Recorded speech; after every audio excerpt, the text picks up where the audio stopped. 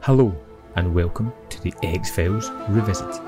I'm your host, Graham Davidson, and with me as always is Brian Lomax.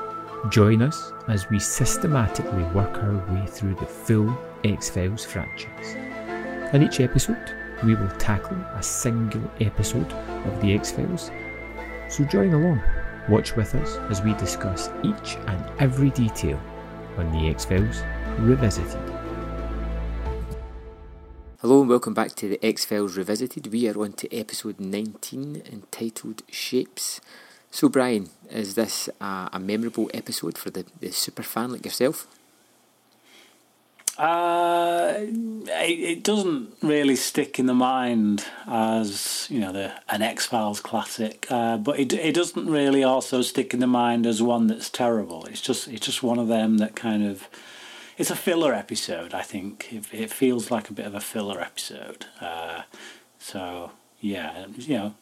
Werewolf story. If you like werewolf kind of movies, it's maybe the episode for you. But I know you do like werewolf movies, so we'll find out. I stuck it on, and when I was watching it, I was thinking, do I remember this? Or is there a movie that's similar to this?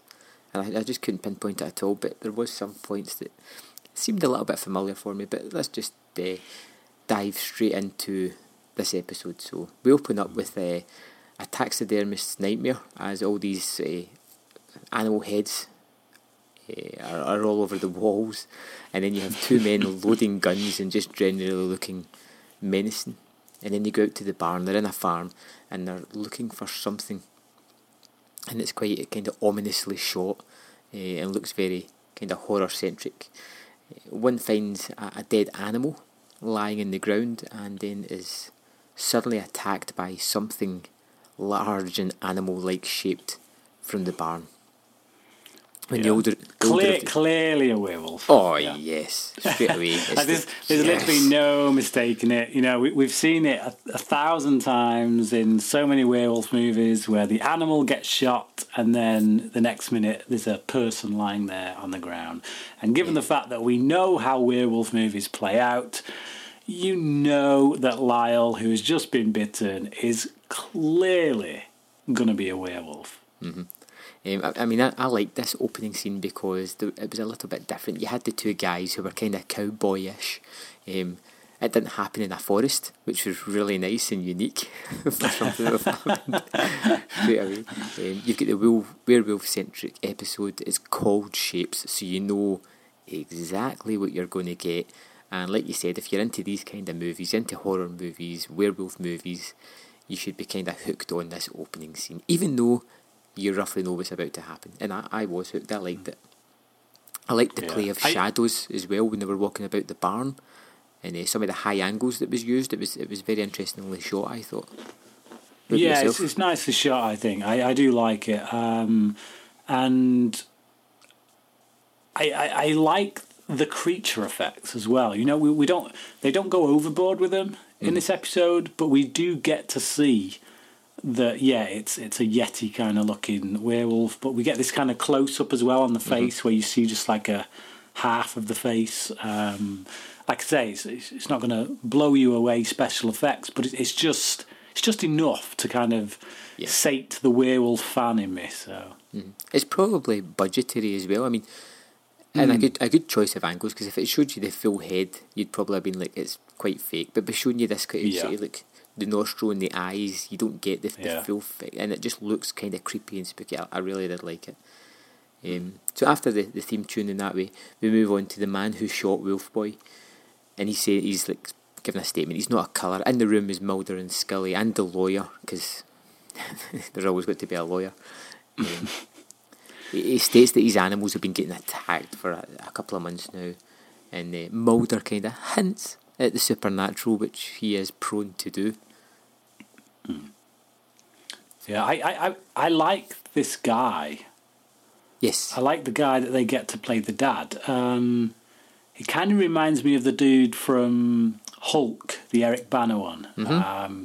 He plays Ross. I'm sure it's Sam something. Yes, Sam... Oh, man. Elliott. Yeah. Sam Elliott, that's the one, yes. Awesome. Yeah, he reminded me a lot of Sam Elliott. He was like a a budget Sam Elliott. But no, I liked him, and I like the little speech they give him. You can tell that he's not the most wholesome character. He's probably quite a flawed character, but you also can see that he's not an evil man. He's not a bad man, and I like what he says. You get a genuine sense that he feels bad about having killed this young man. So. Yeah, and this scene also gives you a few sort of key elements that are going to carry through the rest of the movie. You get the fact that the lawyer mentions that there's a court case, there's animosity between these people and the Indians about a sort of land dispute. You also get the fact that Lyle has been attacked or clawed or bitten or whatever, and we all know, like you said, what that's going to mean later on in the story as well.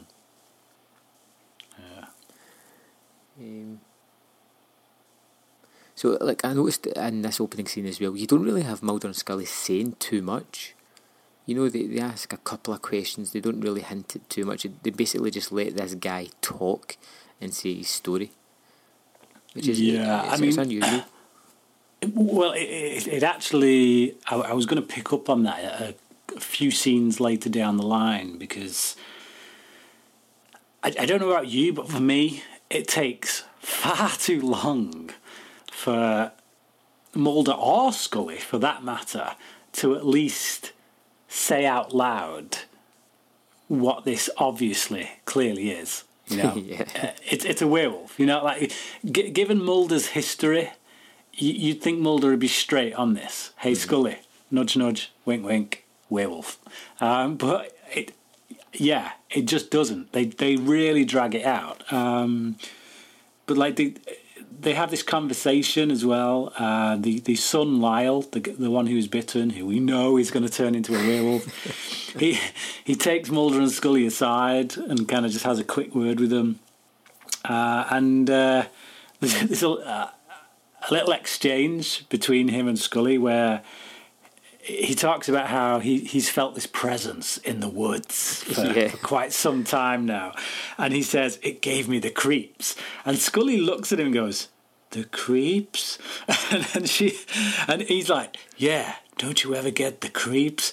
And it was just a weird exchange of dialogue. And it's like, I can't tell if Scully has never heard of the expression the creeps, in which case has she been hiding under a rock all her life, or whether she was just kind of freaked out by where he was going with it, as if to say, well, kind of what do you mean by that? What do you mean by the creeps? Specify, you know. But yeah, it was just a little weird exchange, and I'm not sure the scene is entirely necessary either, to be honest. No, probably not. And then you kind of move on from there, and Scully's walking the crime scene, and she thinks it's an open and shut case.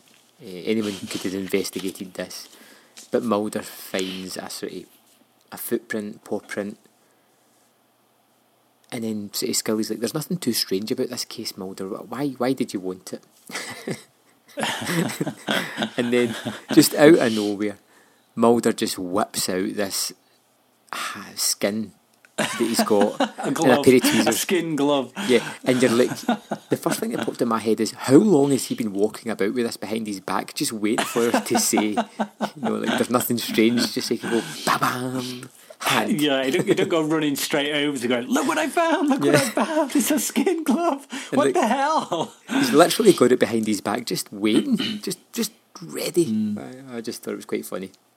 Those prints as well, there's the if you look at the footprints, it's a human foot and then it's a wolf foot. So that means the dude was butt naked before he changed into a werewolf. Yeah. Just saying, you know. So after that we go straight into the car, looking at the skin glove.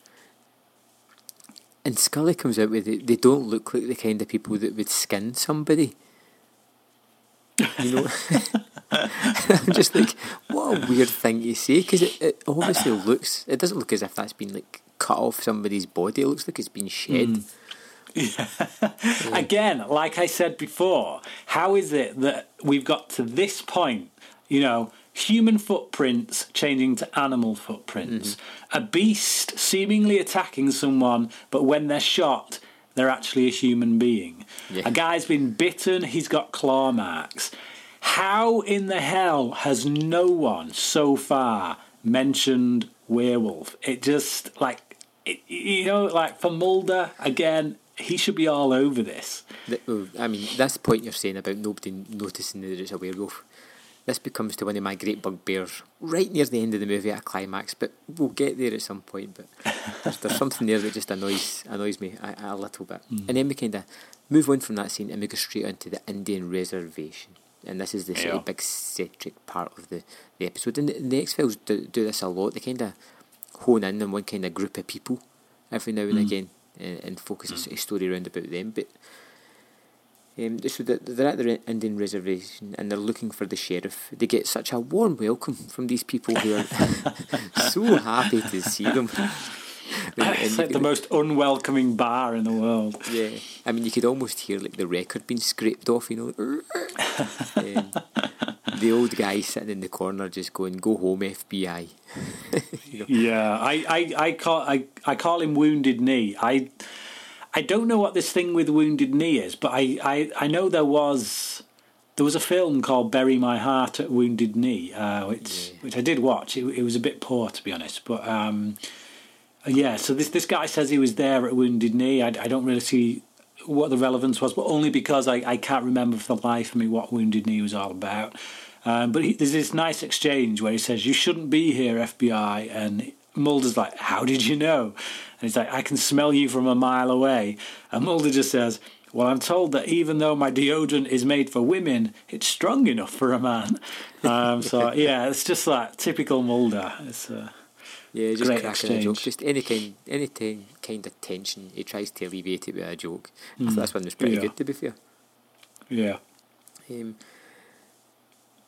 then they meet the sheriff, and Wounded Knee first tells Mulder and Scully that Parker killed what they were looking for, and this riles up the sister of the man who was killed. So it's Gwen, isn't it? Yeah, Gwen. So she's there in the bar and she's hearing him, and so this guy, obviously the Wounded Knee guy, he clearly believes in the superstition about this animal. But Gwen's not having any of it. So right off the bat, we've got this kind of tension set up within the reservation community of tradition versus the modern world, which is basically kind of what this episode is really all about. You take this culture, the Native American, and you see how they've been kind of forced to toe the line with the modern world, to toe the line with the Western world, basically. So, yeah. So the sheriff is taking them over so they can see the Good Snake? Gooden Snake, yeah. Gooden Snake's Gooden body. Snake. Yeah.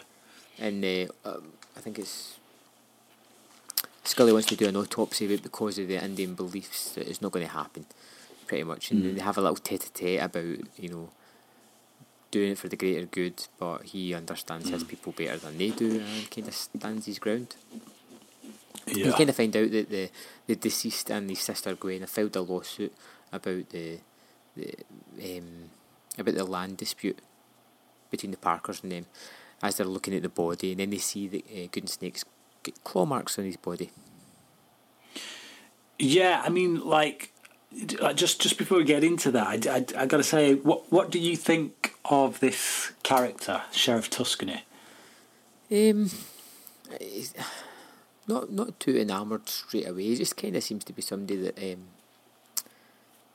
just seems as if he's stuck in the middle ground between two different parties. It doesn't feel as if he belongs completely with the Indies. It doesn't feel as if he belongs completely with the law force, and just seems that he can't be bothered with either side of it, to be fair. You see, that I like this guy. I actually like this character. And it's because of that reason. Because I do feel like he's caught between a rock and a hard place. I feel like he kind of wants to help Mulder and Scully, but the price that he'd have to pay for that socially with his community isn't worth it. And again, it's this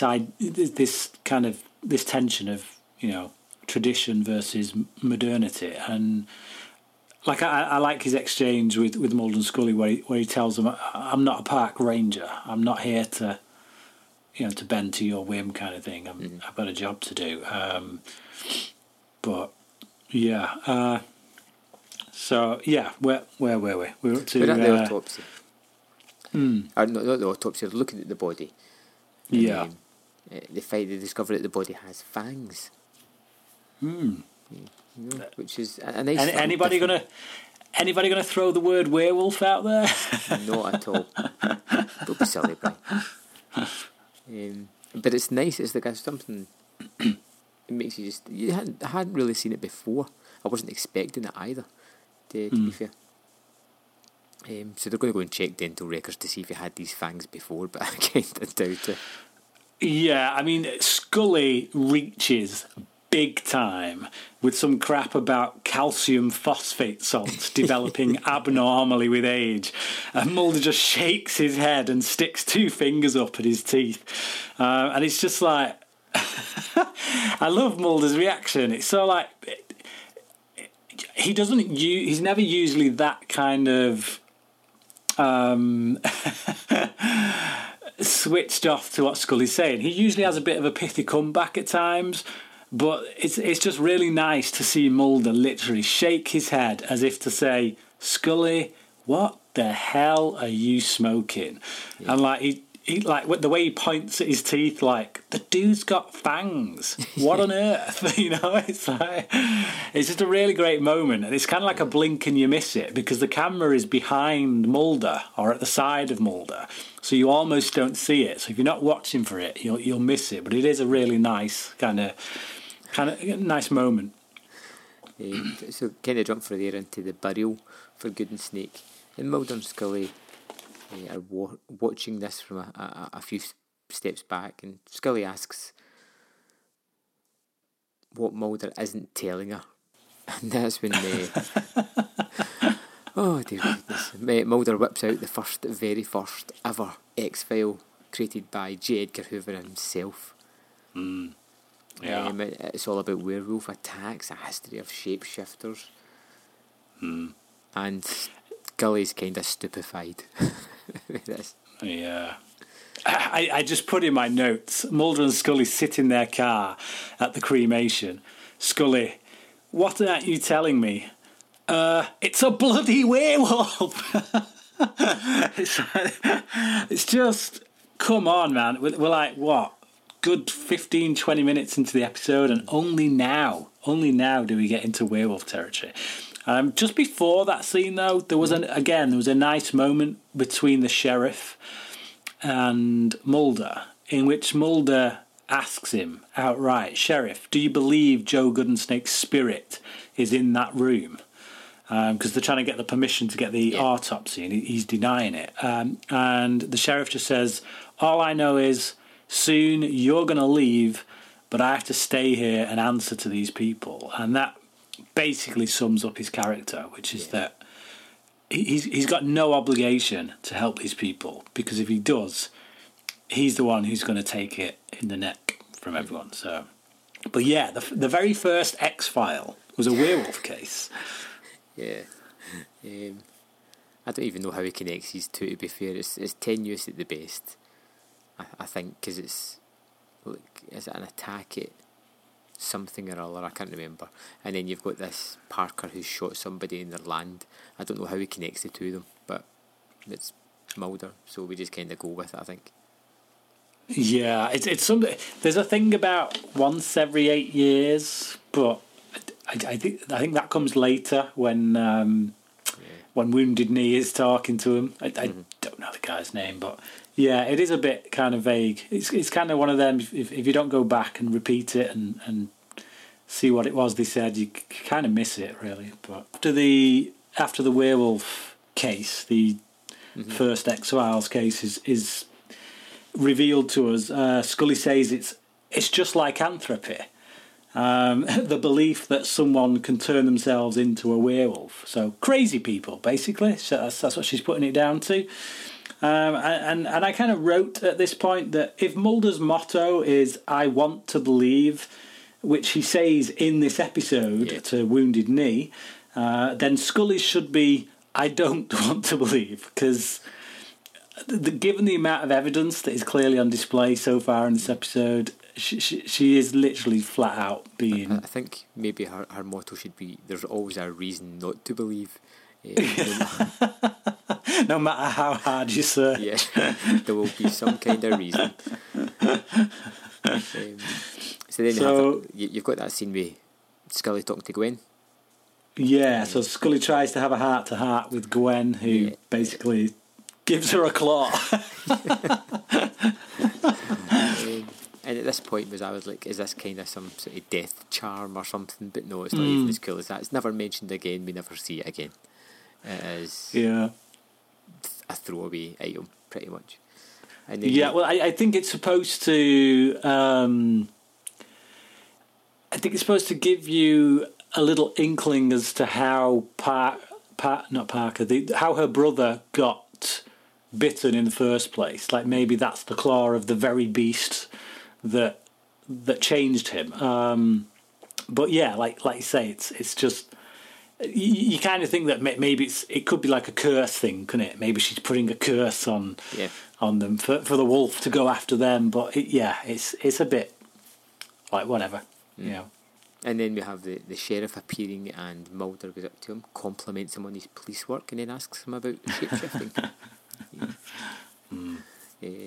Which did you like the little eagle sound effect? Yes. Because we're obviously in Indian territory, so we've got to hear. Eagles are in abundance. It was so on the nose. It was like literally Charlie just says, "This is a funeral," and then you just hear this in the background of this eagle.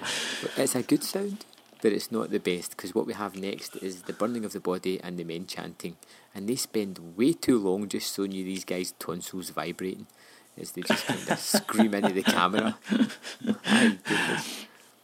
I know that Chris Carter, who obviously is the creator of the X-Files, he does have quite an interest in Indian culture. You know, he will bring Indians, Native Americans, into the X-Files at several points, because he's interested in that world. He's interested in that history. So yeah, he definitely finds something of value in it, and I think he probably has researched some of the traditions here and like some of what's going on with this funeral thing. I won't be surprised if it's pretty faithful to the culture, because I just think that's, like I say, that's born out of his interest in the culture, and I think that's his way of kind of putting it on screen so that we, the viewers, can get a taste of it. But like you say, you feel like it does go on a bit long. Yeah. And then we've got Cowboy Jr. Turns up at the funeral. Gwen shouts at him, and he genuinely seems pretty remorseful about the whole situation. Yeah.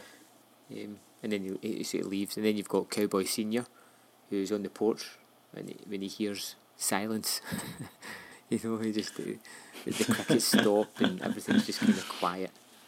Yeah. And then the wind chimes go, and then something attacks. It's a good scene. I actually quite like it. Yeah, I like it as well. I like the fact that the city place goes quiet. Yeah. I like that you see. You get like a full wide shot of this werewolf attacking him, but it's out of focus. So it's framed really nicely. It's shot really nicely, and they do just enough to, like you said before, cover up the lack of budget. But it's still quite effective. From like my memories of this, I always remember that close up of the face, of the werewolf's face, but I never remembered actually seeing the full body of it. So it was quite a surprise coming back to this and seeing that wide shot in which, you see this werewolf guy full on attacking this bloke. So Yeah, and it's a bit of a vicious attack as well, when you see that kind of blurred image. Yeah. So then we have the Parker Senior crime scene, and Scully says he's been attacked by a large predator, or made to look that way. Yeah. She's already rationalising it just in case anybody tries to get any supernatural ideas. Yeah. And, they and we're sorry, go on. No, on you go. Well, I was just saying, we're also given what I think is their attempt at giving us two possible suspects, because both Lyle and Gwen are missing, and it's like there's no mystery here. We know who did this. And Scully gets a rational idea of what could have happened when she stumbles across a cage with a mountain lion in it.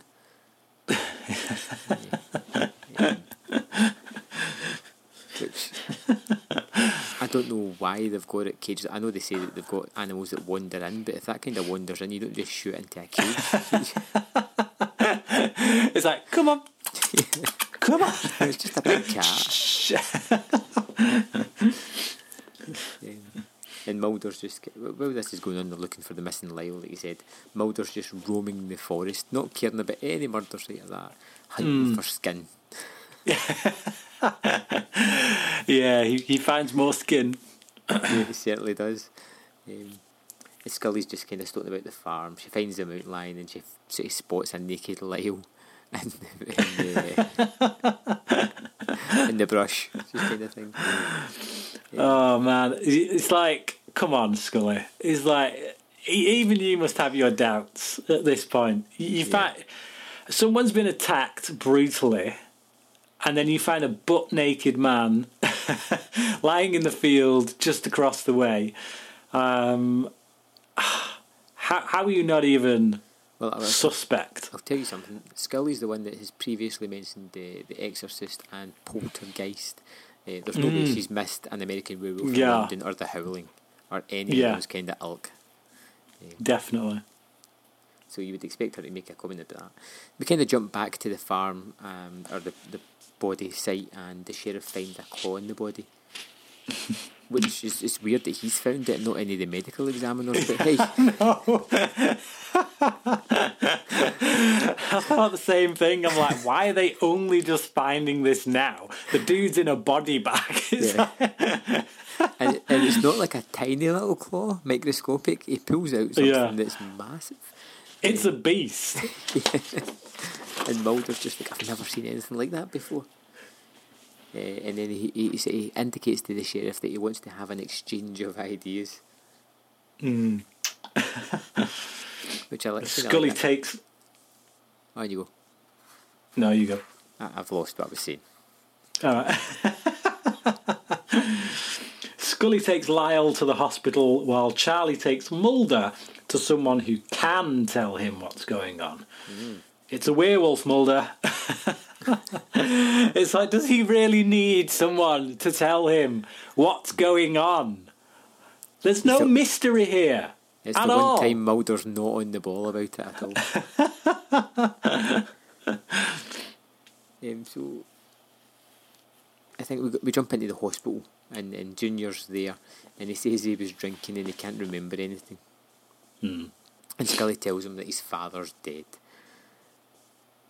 And he appears to be attacked by an animal.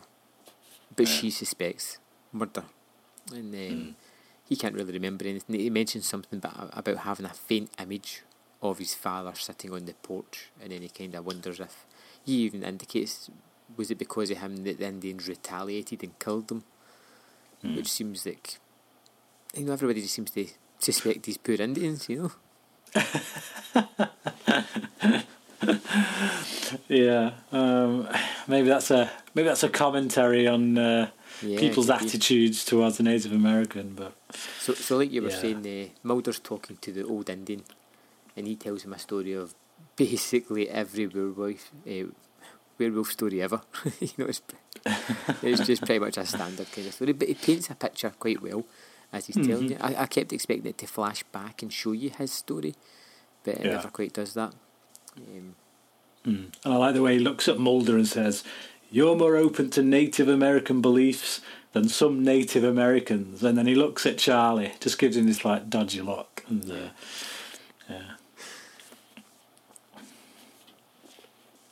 But I feel like this episode is about identity, Right. and how culture shapes Cultural that identity. Yeah. Yeah, exactly. It's like Charlie is a man torn between two cultures. Mulder is a man who embraces anything outside of the culture in which he exists. Mm-hmm. So you've got these kind of two opposites, really. But yeah, it's you know it's a bit on the nose, I think, maybe, but it's definitely what the episode is about, I guess. Absolutely. And I prefer it when I feel like an episode is about something. You know, if I can draw something out of it like that, then it elevates it a little bit. Even though, like I say, we know exactly where this is going. So, like we said, the old Indian is telling a story, and he paints the picture very well. And then you hear a noise, and they run outside to find Gwen, try to break into a car and drive away. And we also get Mulder's new Indian name, Stinky Fox. Is that because he's deodorant? Because he can smell him coming? She tells a story about seeing something kill Parker. It's quite funny how she says she just went over there to mess up the kid. I know, like she's just got no trouble. Like, I mean, the dude was a pretty big dude. Yeah, quite well with weapons as well, you know. Yeah. So she's very confident in her ability to go over and mess him up. It's not like he's this kind of 16-year-old wet behind the ears, you know, piece of fluff. He looked like he could probably take care of himself. So yeah. Yeah, and then we have one of the best exchanges, which I really enjoyed. It's Mulder tries to call Scully, but she's not at the hospital. But some doctor, without checking any of Mulder's credentials or anything, just start telling him all this medical history about Lyle having ingested his father's blood. So you've got this doctor who doesn't bother checking credentials, just throws out this information willy-nilly, and the fact that he's released a patient without getting all his results back as well first. This guy must be finishing up for a holiday or something. Worst doctor ever. Just a little side note as well about the fact that the sheriff is the one who takes Mulder to the man to hear the story, to the old man to hear the story, does show, I think, that he is a believer. Otherwise, he wouldn't entertain the fantasy, you know?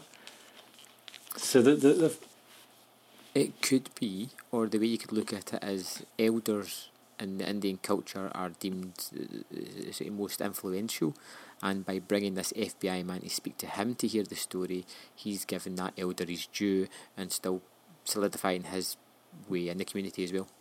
He's kind of doing it to help out both sides. He's helping both Mulder and he's helping the community. See, I didn't even, when I watched that didn't even click with me at all. But yeah, that actually makes more sense to me. He's helping both of them, and he's helping himself. Yeah, definitely. It's a good observation because obviously it's that Indian culture thing. So it's like working stuff in there from a writing standpoint to do with Indian culture without actually spelling it out. But of course, you know, if you are familiar with that culture, which I'll admit I'm not, but that makes sense. You're dealing with a culture that has elders, that has a system of respect. So yeah, that makes perfect sense. Good catch.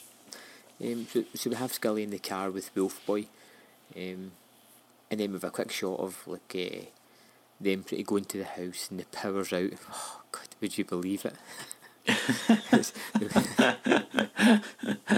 Lightning and all that kind of stuff. Yeah. Mulder can't get her on the phone, and he says it must be the mountains. But this is the first time in the episode that they've actually mentioned they've had trouble getting anybody on the phone. It just seems to be now that the situation's getting dire that they can't reach her. And then you have like Lyle in the bathroom, and a fantastic scene where he starts to change.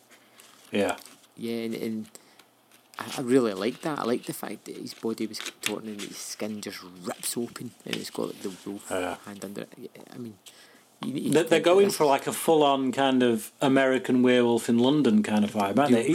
Really are. On a TV budget. Yeah. And everything, even now, is subjected to putting up with that American Werewolf in London scene because it's so iconic. And I think this does it really well. Yeah, really well. Definitely. And I really quite liked it. So we have Mulder arrives at the house and he walks into this deadly silent house that's in darkness. And he's looking for Scully. And it's really filled with this terrific music as well, really creating the scene. The walls are all scratched as though claws have been just ran down them. And then Mulder kind of shoots a figure in the dark. But just I want to jump back a wee bit because I've missed something that I wanted to talk about. Okay, and it's when Lyle is in the bathroom changing, and you've got Scully outside, and he's like growling and breaking.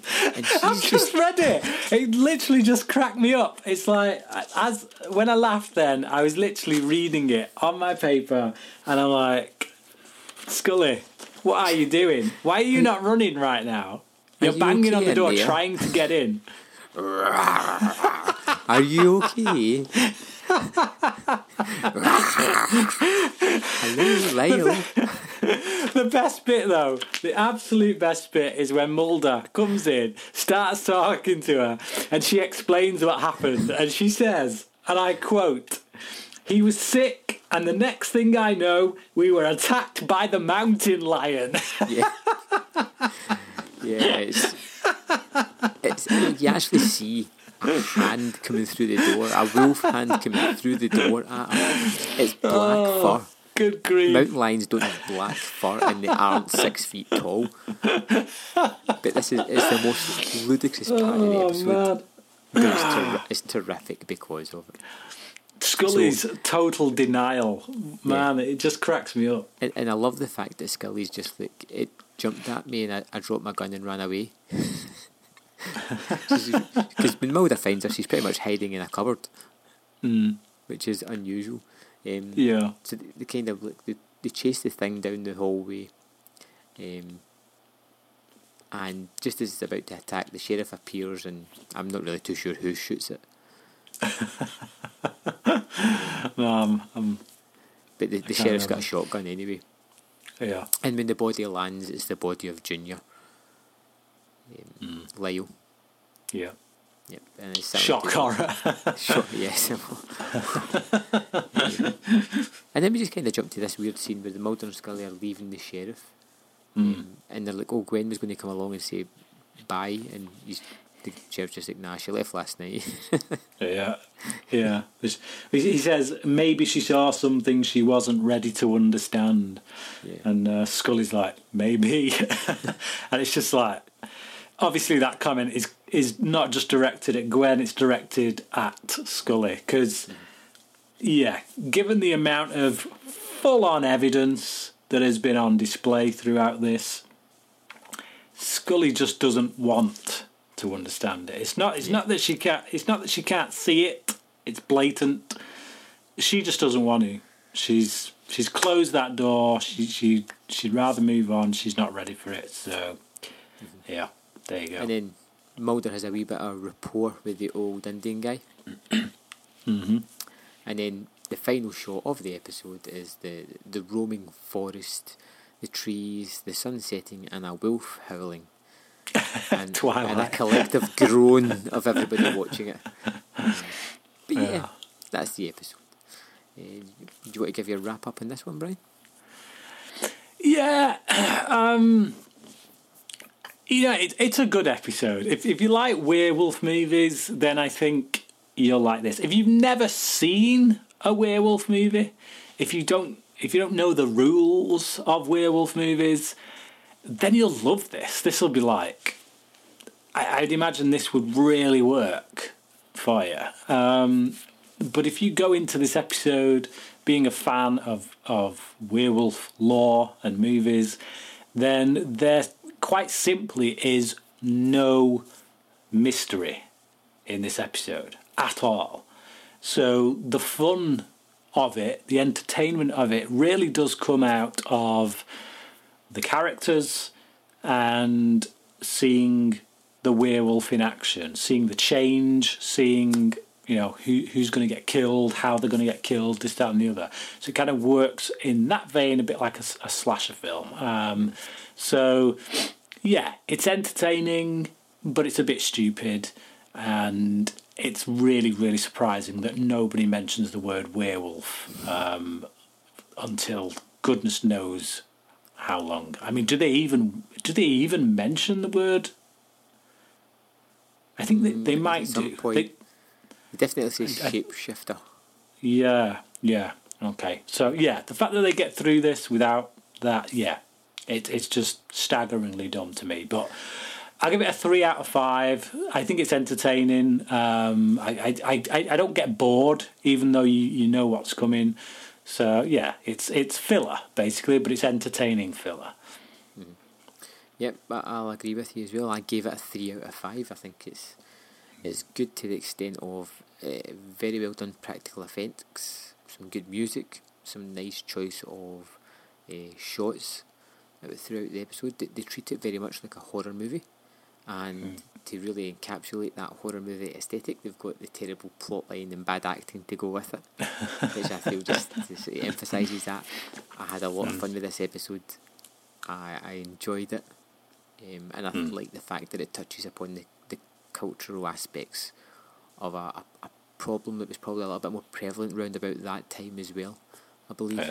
So, no, I think all in all it was a good episode, very enjoyable. So, Brian, the next episode that we will be reviewing will be Darkness Falls. Is this a big episode in your memory?